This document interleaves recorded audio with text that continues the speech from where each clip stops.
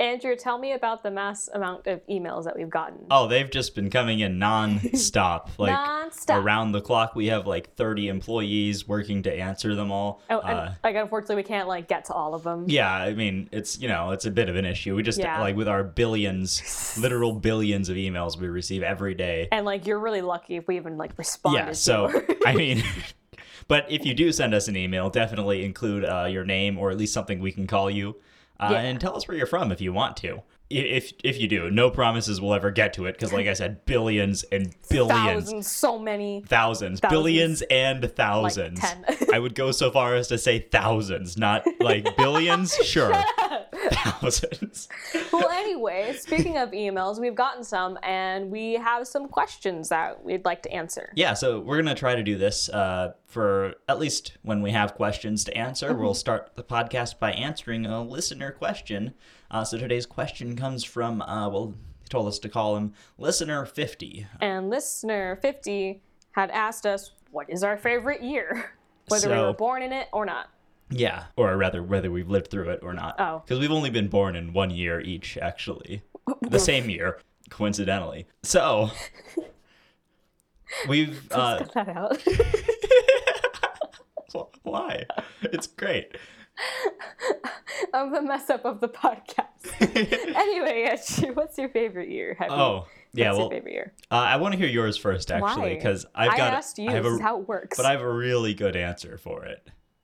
Why? It's a really good answer. Is it some sarcastic little pun that you've spent the last week coming up with? Sophie, it's my favorite thing in the whole world aside from you. Oh, that was cute. Fine. Just because of that. So I said my favorite year was 1911. Oh, okay. I was afraid you were going to steal mine. Go on. It was a close one.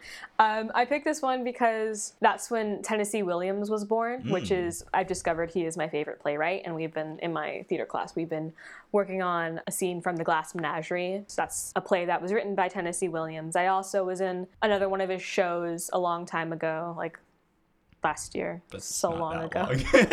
A long time. That was back in high school, Andrew. Oh, wow. That was so long ago. I am a college kid now. You're ancient. Yeah, so that's the year. But also because I saw some other things on it.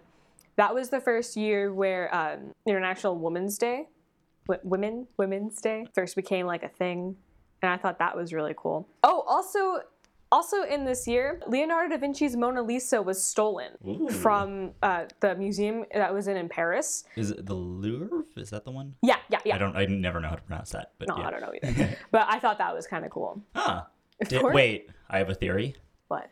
Tennessee Williams stole the Mona Lisa. He was just born. He's a prodigy. What can I say? Leonardo da Vinci's artwork has gone through a lot. Yeah, I mean, I thought he was especially good in The Revenant. What? Leonardo da Vinci in The Revenant. I think he was also in Titanic and... Oh, you're being funny. I see. What's The Revenant? I don't know. It was a movie that came out. It was I don't know, just about him fighting a bear or something. I didn't see it. Oh, I thought that was called Leonardo da Vinci fighting a bear so we could win an Oscar. Sorry. Long title. But yeah, that's my favorite year I've discovered now. Cool. So whenever I'm walking down the street and someone asks me, hey, what's your favorite year? I can just off the tip of my tongue, 1911. Common question, yeah. Yeah. So Andrew, now can you tell me what's your favorite year? 1902. Do you know why? Sailed the ocean blue. No, it's the year that Americus F. Callahan, his patent for the windowed envelope was approved on June 10th. Oh my God. So, You guys don't know this, but Andrew talks about this almost all the time. And I don't know why. So, okay. Why is this so important to you? It was a close race between 1901 and 1902, because 1901, December 9th, 1901 was the day he filed the patent for it. Why do you know specifically? Of course, he had all of the paperwork completed on November 15th, but he didn't file it until December 11th. Dates? And then it was approved on June 10th, 1902. Why are these off the tip of your head? You forget everything. It was a U.S. patent number 701839. What? Is that why you're in the bathroom for so long? You just look all this up? And sorry. How do you remember all this? Let me see your hands. By the way, hands. Okay. Yeah, there's nothing written on your them. hands. How do you The remember original all patent, this? he thought that so a windowed envelope, right? In case you're not familiar with the term, it's a envelope with like a little window on it, so that you can print on the like whatever you're sending. You can print the address you're sending it to and the return address. So you don't have to put anything on the envelope itself, other than like a stamp or something. So it's a really brilliant system. The original patent, the window was made with rice paper, not, but now it's like plastic because it's just a lot easier and more durable and stuff. But other than that, it's pretty much stayed the exact same since then. Okay, please refresh my memory. Why was this such a thing? Because this has been a thing for a while. So Americus F. Callahan. Oh God. He was from Chicago. No. This is my episode. Give me the quick fact of why this thing is so important. It's okay. Was it a joke between your friends or something? I think I've already gone through everything I know about Americus F. Callahan, actually. Okay, good. It was in 10th grade.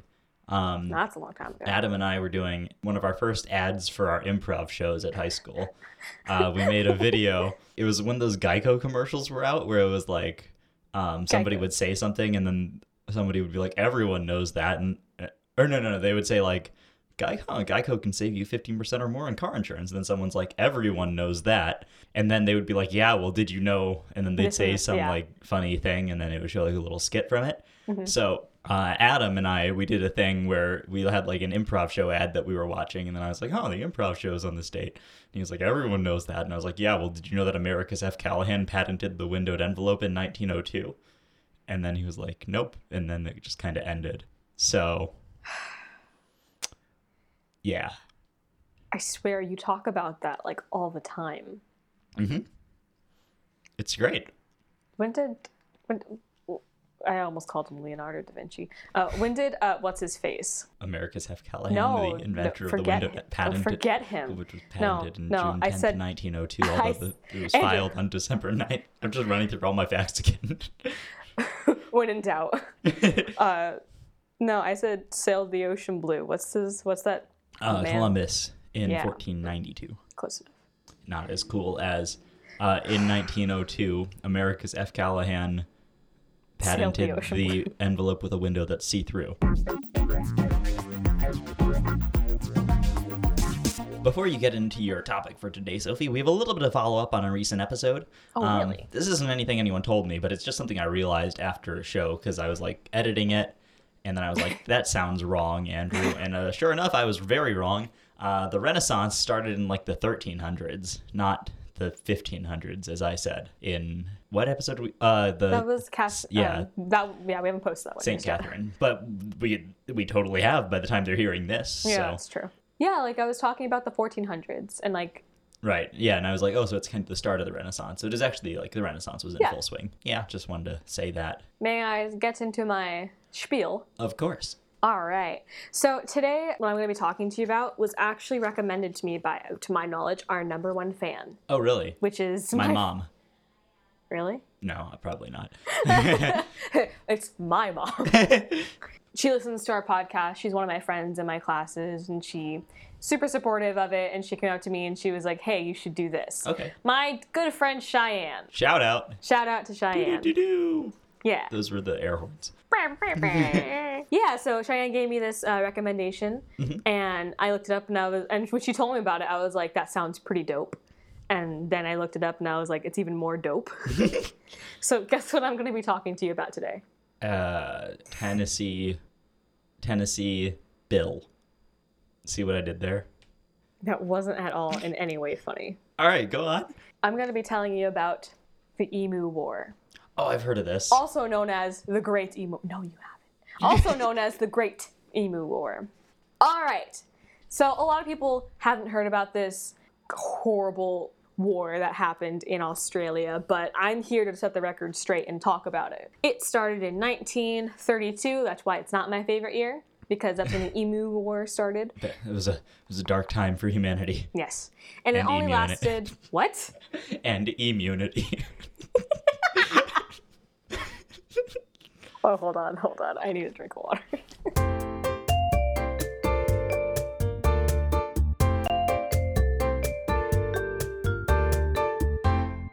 yeah, it started in 1932 and it only lasted for a couple of months. To start off with, what is an emu? They're like an ostrich, but smaller? I don't know if they're smaller, but... I think they are No, slightly. yeah, they're a bit smaller.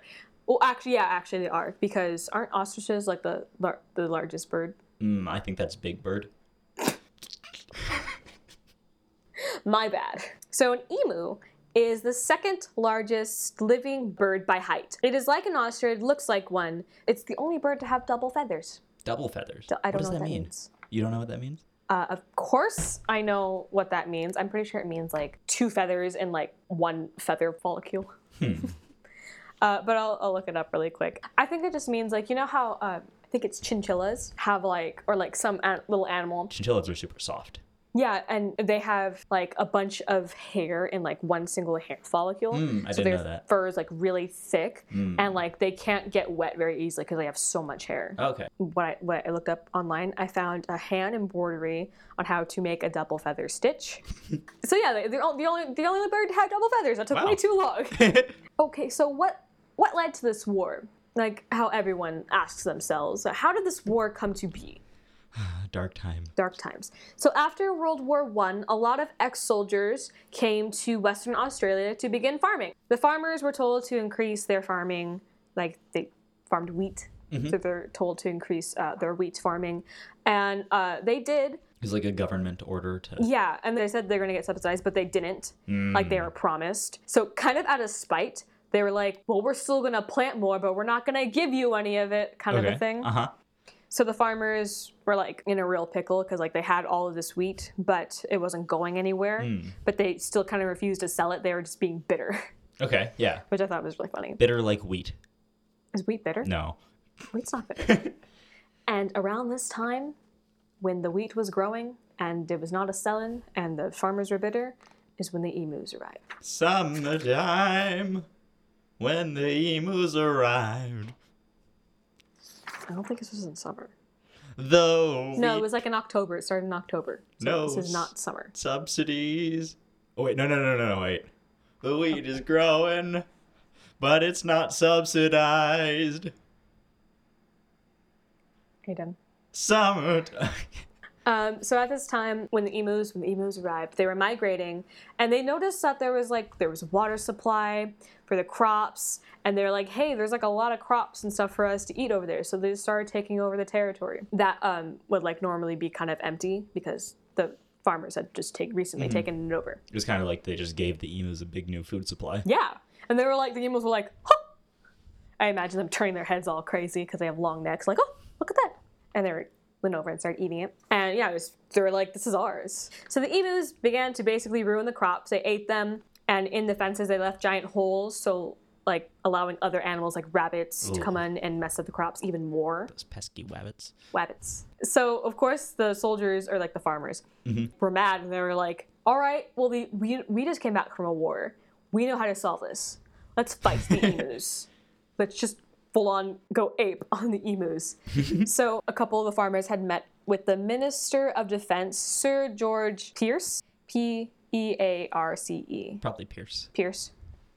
But it has the word pear in it, and I want it to be a thing. So yeah, they met with Minister of Defense, Sir George Pearce, and they asked him, since they're ex-soldiers, they're like, hey, machine guns. They work. Can we like use those against the emus? And he agreed. Isn't that against like some kind of Geneva Convention or something? Like the emus don't have any machine guns, right? So like, wasn't Geneva Convention like an American thing though? Well, there's been a lot of Geneva Conventions, and they're from Geneva, Switzerland. I didn't know that. Yeah, because it's like a neutral place where all these countries would meet and then discuss things about war.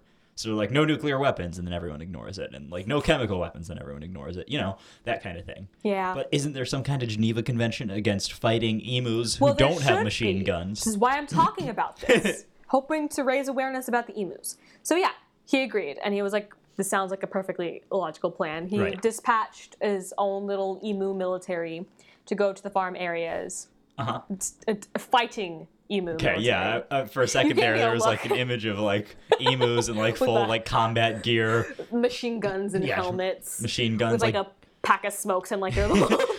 They're like driving jeeps and it's like wearing sunglasses. Let's do this.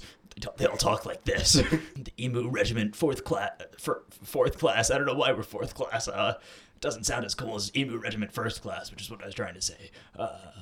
I'm Sergeant Say that Emucus. for the improv. What improv? You mean our historical tape or something? How did you know I brought that? I was supposed to be a secret. Dang it, Andrew. So they sent out military personnel to be dispatched on the farms to get rid of the birds. So military got involved. It was supposed to start in October, but they ended up starting in November 1932. The plan was... Or as I like to call it, 30 AWE. I don't understand. It's 30 years after the windowed envelope patent. Would you like to do this podcast like by yourself? So the plan was to herd... The plan was to... You got me so riled up, man. So the plan was to herd the birds and ambush them, but the emus were too smart for that. Really? They were. The emus, they would split into groups when they noticed that people were like coming after them. They would split into groups and just run away. Okay. And military was able to get a few of them, like in their first round of attacking the birds, but not enough. And the birds were out of range, so they missed a lot. And then 2 days later, after the first attack on them, a lot of emus, they were spotted by a dam. A dam. Oh, okay. I thought the sentence construction confused me because I thought they were spotted by a dam, like a dam spotted them. I get it now. They were next to a dam. Yes. Yes, Regiment Dam Danimist. All right, so did they shoot the damn emus? That's offensive. A lot of emus died. But the guns they had jammed, and the birds scattered again. I hate when my gun jams by the dams. The commander, I don't know if when I was doing my research, I wrote this down, and this is why I put it here, or if this is just what I called him. But he is the commander of the Emu War. His name is Major GPW Meredith. Okay. He is the commander of the Emu War. He's the one who controlled the military personnel that was in the area attacking the emus. He had reported that the feathers are fairly tame, and each pack had its own leader, and that leader would keep guard while the others got food and did their own things, and would warn them if the humans got close. I imagine him sitting behind, like, in bushes. He has, like, these really cool-looking spectacles and, like, a funny mustache, and he has, like, a little journal and a pencil, and he's, like, looking at the emus, and he's writing stuff down, like, vigorously as he's watching them. So I imagined him, like, he's, like, in, like, a full, like, ghillie suit, like, with all the plants on him, and he's just, like, hiding in the bushes, and he's got, like, a walkie-talkie and or something. So, yeah, that's what he reported. So... No matter what Meredith tried to do, the efforts were just not enough. He tried putting a mounting gun on a truck so that they could run after the emus and shoot them, but the truck was not fast enough for the emus. Really? It was, the emus ran pretty fast. And it was just too bumpy, so they couldn't get, like, a good shot. So what if instead of shooting the gun at the emus, they shot the gun behind them to, like, propel the truck faster? Then what are you going to shoot? You just run them over. All right. So on November 8th, this didn't last very long. November 8th, Pierce withdrew the personnel because only a few emus were killed, and they're like, this is a waste of time. Retreat! Yeah. After the military was taken back, of course, the emus came back and were worse than ever. They just came back with a vengeance. They've regrouped. They've pulled out the reserve troops. Oh, yeah. Yeah. They pulled out all the veterans of the Emu Wars before, and they're like, oh, wait, we're going to get them where it hurts. Their crops. In the villages, they would, like, stand up and be like, this is the time to fight. It's like... And then there's, like, an old emu going back to their home, like, opening up, like, an old... chest. An old chest and pulling out, like, a claw or something, like a gold claw, and putting it on. There's medals in it. Yeah, like wiping off the dust. And... It's actually an infinity gauntlet. That would explain why they were losing. So Pierce withdrew November 8th, but then the war resumed on the 12th of November because they were like, they're back! The emus are back! And they're like, okay, here you go. So slowly... The kills went up to about 100 a week. Ooh. Yeah, they came back. That's not bad. Yeah, they came back with more. I don't know exactly what they didn't explain, but they were just killing more. A report from Meredith said that 986 birds were killed with 986 rounds, which means... 9,086 rounds. Oh, jeez. So that was 10 rounds for each dead bird. And a round is like lots of bullets, right? Yeah, like, yeah. I don't know exactly how many. It depends on the gun they're using, but so yeah, that's a lot of gunfire to kill one emu. Yeah. In the end, Meredith claimed to have killed 2,500 birds because of the military. And the farmers continued after like this war had ended in like after that, like a couple days after November 12th. They're like, okay, we got a lot of them. Bye. So the military left again, but the farmers had continued to ask for help, but they were all denied. Like they asked for help again in 1934, 2 years after. Then they asked again in 1943. Then again, they asked in 1948, only to be told no. So if they wasted that much ammo, it's like they're basically in an action movie. It's like yeah, nobody dies. Oh wait, I'm sorry. So the Emu War ended in December, actually, not in November. So it went on for a couple months. The reason why it ended was because in December the Emu War had spread, causing people to protest, saying that they were just basically what they were doing was going to end, like extinct the birds. That this was basically just an extermination of the emus. So that's why they backed off. They were like, okay. At that rate of killing them, I don't think they're going extinct anytime soon. Oh, yeah. But still. So they backed off the Emu War after people were starting to getting upset, like in England. From then on, they put on better fencing, like emu-proof fencing. That seems like a simpler solution. Instead of like, what was it? 9,860 rounds per dead bird. However, the emus are slowly growing in numbers, and they are going back for their fallen brothers and sisters. It's really funny how this is like Australia's relationship with emus, where when emus are like their national bird. Yeah. And in America, it's like bald eagle. Oh, I don't think there would ever be a bald eagle war. But aren't bald eagles like going extinct? Yeah, they're like highly endangered, so probably not stealing any crops. But it is funny, just like die national bird. Yeah. They feel like, and they've fought kangaroos before too. Or Have they? I mean, I don't know. They kill and eat them, which is their other like national animal. Well, don't we kill our black bear, brown bear? Oh, I have no idea. It's brown bear. Even like in California? Oh, that's okay. Yeah, the brown bear is on there. You know, for the longest time when I was little, I was so stupid. I used to think that like the American flag was specifically California's flag. Heck yeah. I mean, basically. I didn't understand that every state had its own flag. I thought red, white, and blue stripes and stars was like California's flag. Yeah, it totally is. Didn't understand. Anyway, so the emus just continued to mess stuff up. Little funny tidbit though, when I was looking through this, I think I was like clicking through Wikipedia. It had a category and it said participants. The emus. Sir George Pierce. Major GPW Meredith. What if like the emus was just like a baseball team or something, or a cricket team in Australia? That does make this story so much worse. They seem rather tame. There's a leader in every pack. It took 10 rounds to kill each one. They throw the ball at the wicket. Is that what it's called? I don't know how cricket works. So I am hoping with talking about this atrocious, great emu war, that it will shed some light on it and people will continue to talk about it, spread the word about it even more, just so we know. We don't even know the names of the fallen warriors. We know some of them.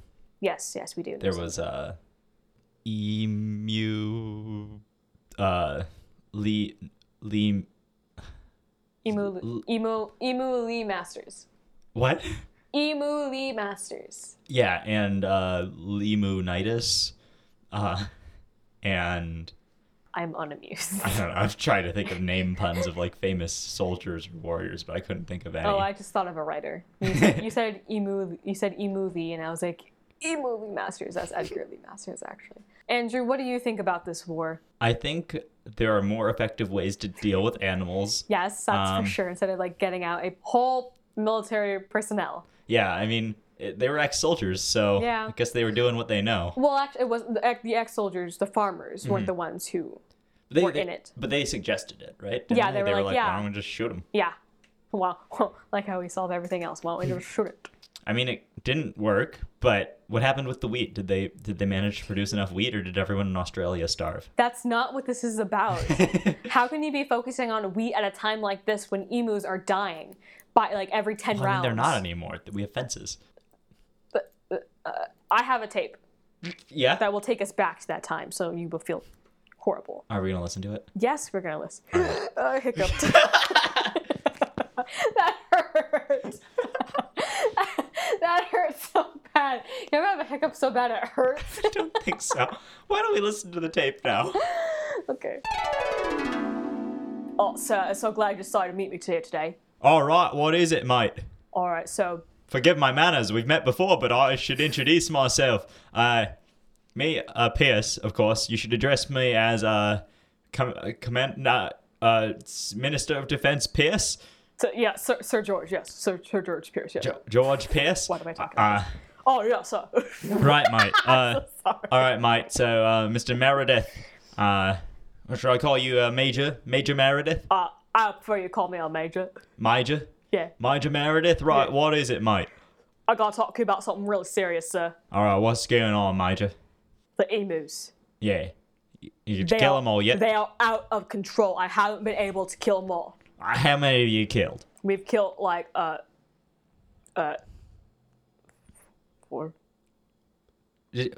4,000? 4. 400,000. Just 4, sir. They are smart creatures. You've only killed 4 emus. We only killed 4 emus. They run around everywhere. They have their own leaders in every pack. They know what they're doing. What are you doing? I'm trying to kill them, of course, but I've been watching them. Sir, I've been watching them. I hid inside the bushes where they live, and I kind of dressed up like an emu trying to infiltrate their places. They're smarter than any other type of person you've fought before. We fought...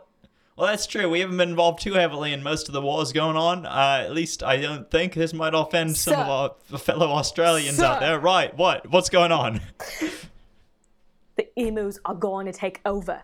Take over what? They're going to take over the world. Well, they've already taken over the crops, and you can't stop them, so why not? We have to. So we need more guns. We need more military. Major Meredith? Yes, sir. You came to me. You asked me for... I asked you to go out and kill some emus. I didn't ask you to kill 4 emus. I asked you to stop the problem. I'm doing my best, but I thought to myself, if I want to kill these birds, I gotta act like them. So I got into their camp, and I was around them. They have plans. They have drawings. They have stuff that we don't even know about. Mate, what are you on about? They are trying to take over the world, sir. Please let go of my shirt, Major. I'll only let go if you promise to give us more military and more guns. These emus need to be stopped. All right, you got him. But I expect a full report by the Arvo. That means morning or tomorrow or something in Australian Straya speak. I expect a full report by the Arvo. No, it means afternoon. Next, in the morning, tomorrow, in the Arvo, tomorrow, I expect a full report about how many more emus you've killed with these new weapons, mate. I promise you, sir. Once we get our hands on these weapons and more people, you will not be able to stop us, and we will be able to stop the emus. All right, mate. Well, you're gonna thank me for this. The world's gonna thank me for this. They're gonna know my name. I'll thank you when you've killed more than 4 emus. We try. I put a gun on a truck. That does sound like it might work. Doesn't it? Yeah. But it didn't.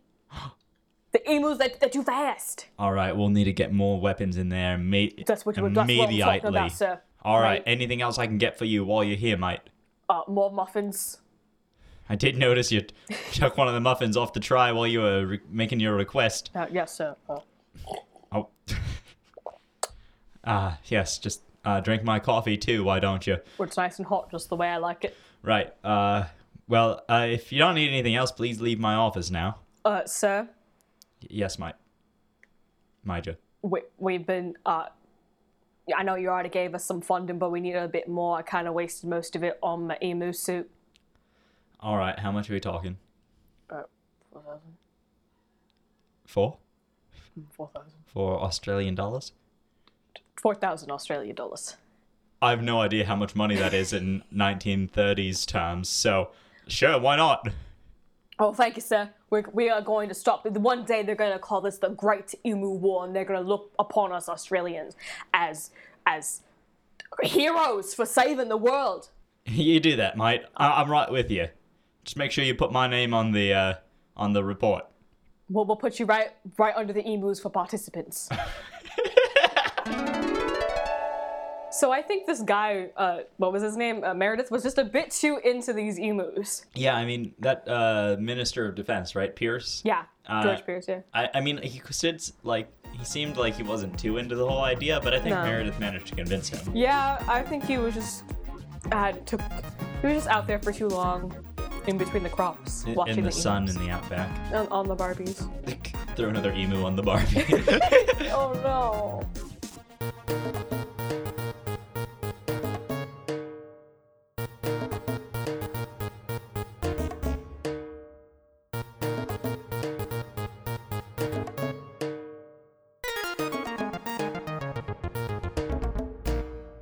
Thank you for listening to the poorly researched podcast of history. I messed myself up by saying that. If you want to, That's done. You played yourself. if you want to email us, you can do Then that. do it. Yeah, at poorlyresearchedhistory@gmail.com. We have a Twitter. At PRHpod. We have. Do we have anything else? I don't think we have anything Okay, we else. don't have anything else. Our music. Oh, our music is done by Richard Chiavarelli. Yeah, if you do email us with any corrections or Suggestions or questions for us to answer in the Yes, opening of course, of the show, we love that. let us know. Include your name or something to call you and where you're from if you want to. I'd love to know where people are while listening to us. Yeah.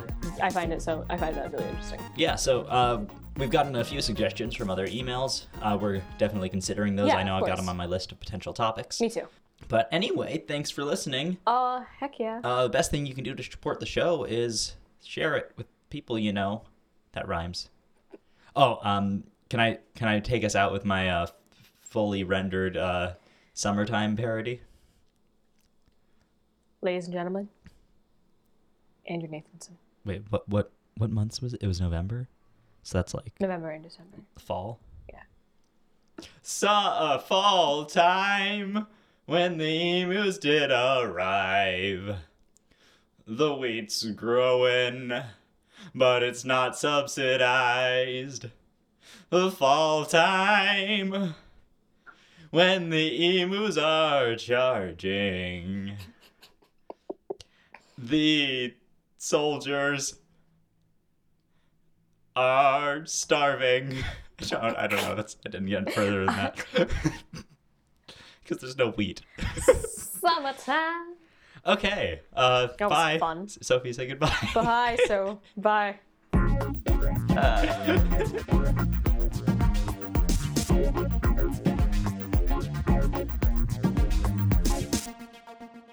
Why is that your go-to song to sing? Because we say things with time. Quiet time.